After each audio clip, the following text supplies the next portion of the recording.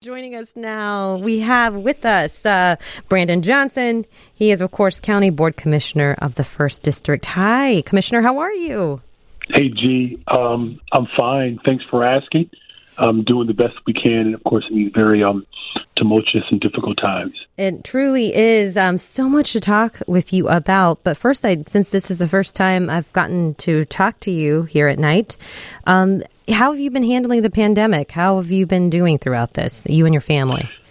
Yeah, it's been a very, confusing time, to be perfectly frank. My emotions are all over the place like many people.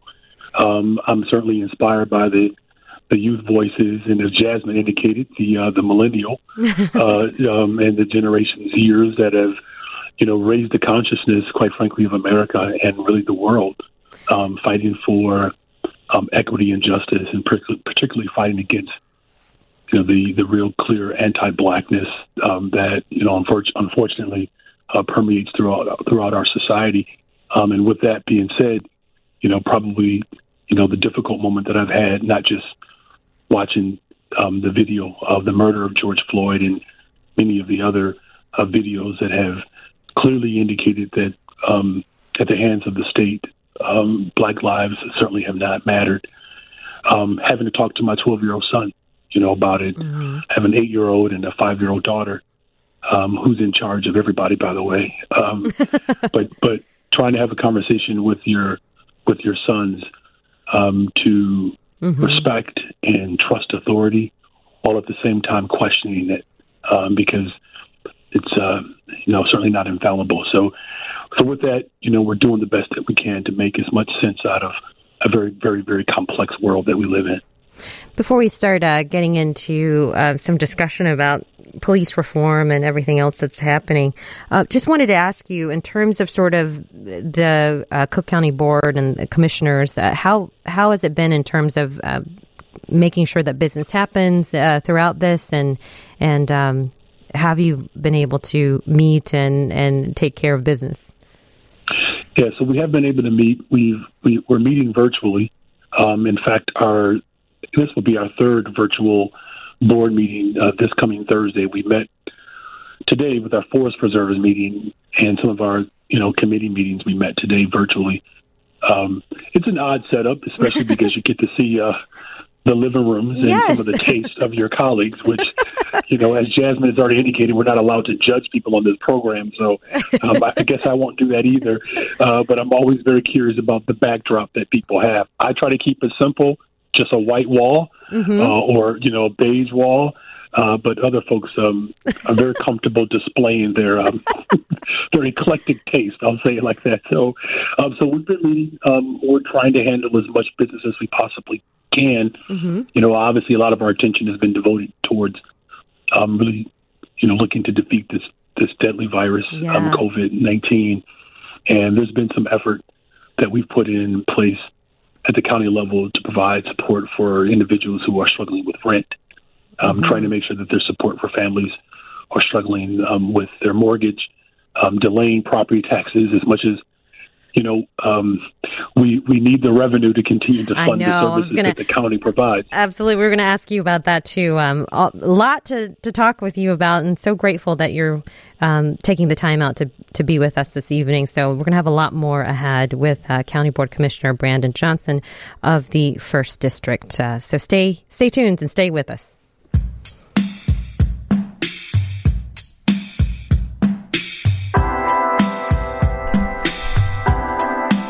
Don't want to waste any of our precious time talking with, so we're going to get to it right away. Got Brandon Johnson here, County Board Commissioner, 1st District, and you were just filling us in, Brandon, on how you guys were meeting virtually throughout this entire pandemic. And I know there's been so much in the news that we kind of maybe have missed what you guys have been up to. I know that there was, of course, dealing with COVID and the disaster proclamation extension. Also, it seems recently there was you decided to release names of suburban coronavirus patients to first responders. Yeah, so unfortunately, to be very, honest with you, that there were 9 of my colleagues that decided to vote in favor of that. I voted against mm-hmm. it, and the president of Cook County, President Tony Preckwinkle, vetoed that measure, and mm-hmm. I'm appreciative of that. Given the history of America and how, vital records and information has been used to, further discriminate and isolate people, that was not the correct course. And so we're glad that we were able to, to beat back that measure. Even though I know many of the first responders saw this as a way to better prepare going into situations, our argument was very simple, that our first responders need the protective equipment to respond to every situation as if, the person or persons they're coming in contact with could be positive. And this measure did not do that. And so our effort has to continue to push the federal government and every level of government to provide the necessary resources for our first responders. In terms of, you were mentioning revenue and budget, how's it looking? Of course, I know that there was probably a tremendous strain on the county's health systems and hospitals. Yeah, it's definitely going to be a very difficult process, but, what I can say is, the state of Illinois has long had a very flat structure that has not taxed in an equitable way. And so there are measures, obviously, that we're pushing for a progressive income tax, that could actually provide the vital services that people are crying for. And we're seeing that, throughout protests throughout the world. They're crying out for revenue so that we can have, affordable housing in our communities, access to transportation, with people who are sheltering in place and what we've experienced, those of us who are, having school at home. I know there are a lot of parents that I trust appreciate teachers a little bit more. But a lot of our students throughout Cook County did not have access to broadband. And so one of the things that we're going to be pushing at the county level is not just expanding broadband, but I personally believe that it should be a public utility so that it's affordable for every resident. And so though these will be difficult times, we do know that the type of tax breaks that have been given to large corporations and the wealthy have lined the pockets of some of the wealthiest folks globally. And so now we're calling for an equitable distribution of the wealth that comes to the state of Illinois and, quite frankly, throughout the country, so that we can provide the vital services that are important. Again, to your point around healthcare, we have served, at the Cook County level, individuals who have healthcare and those who do not. And during the time of a crisis, where we know that the lack of healthcare and underlying health conditions have played a part in the just the gross numbers that we've seen of how Black and brown communities in particular, and then, of course, our seniors that have attributed to 50% of the deaths in the state of Illinois, that we have to fund those vital services like healthcare, like housing, transportation, and, of course, job creation. That's with millions of people who are, filing for unemployment throughout this country, that if we're going to put this country back on the pathway to solvency, the best way to do it is to do it the way, I experienced it growing up, and that was having moms and dads and brothers and uncles and sisters and aunts with W-2s.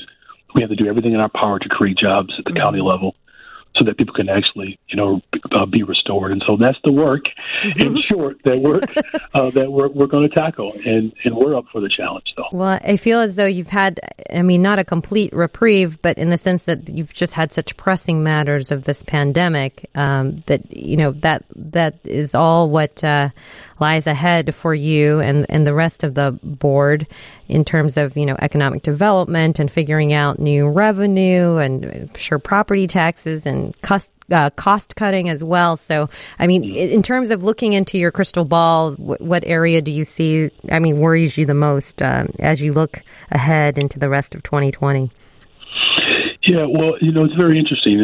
As we take a look at our budgets, we know that the county has done an amazing job of reducing the jail population. And we've done that through a variety of ways. But what has happened, unfortunately, and this is not, limited to the sheriff's office, but we've seen police spending go up dramatically. The city of Chicago, half of its budget, over roughly 40% of its budget goes towards policing, and that's overtime. And these guys are working well overtime. But we're also spending a lot of money at the county level. And so one of the things that we have to look at the county level is figuring out, how do we invest our resources to prevent folks from having contact with the criminal system, where we know it becomes like a death trap, and in many cases, literally.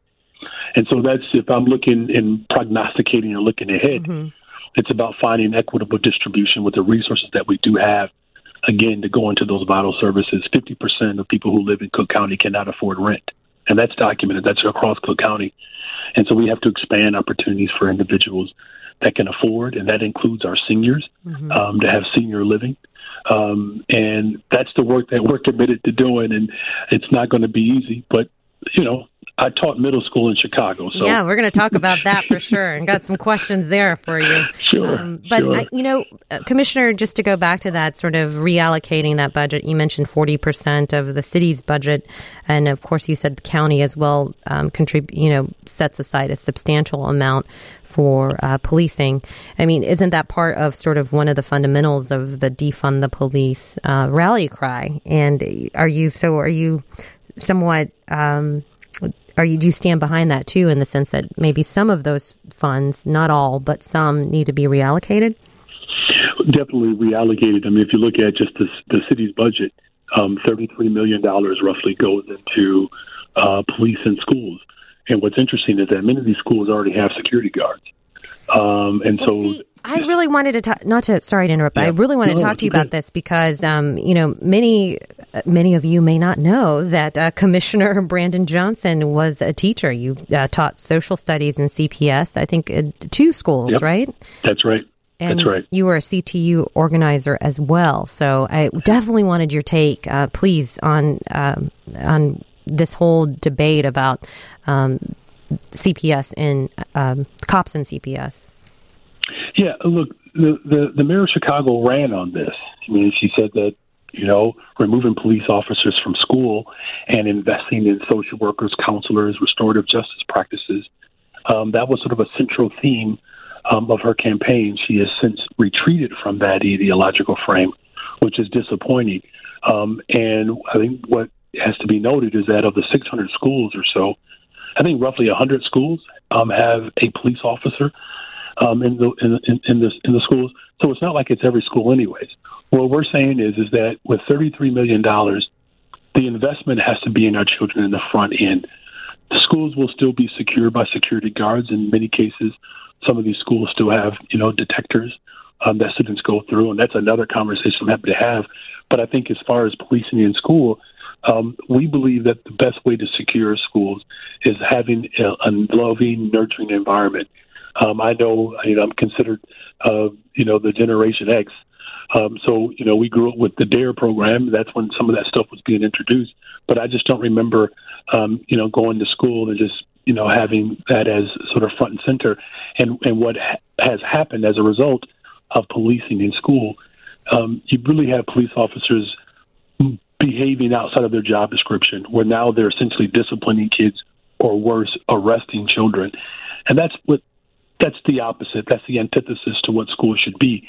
And so by having counselors, social workers, restorative justice specialists that can help de-escalate, that can help process the type of trauma that many of our students are experiencing, that's where the investment should be. It should be in making sure that we are attacking the homelessness problem in Chicago that, leaves many of our families in tremendous despair.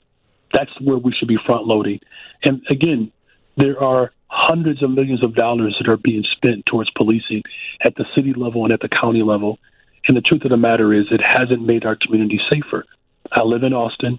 I love living on the west side of Chicago, raising my family here. And the best way we believe that we can secure our communities is by making sure that we're investing in those communities with jobs, with transportation, again, access to health care. We literally have what we call $1 million blocks in Chicago, where on one block there are millions of dollars in investment towards incarceration. Like literally, we have spent millions of dollars in incarcerating people, overwhelmingly black families. And that has not solved the greater pandemic that we're experiencing.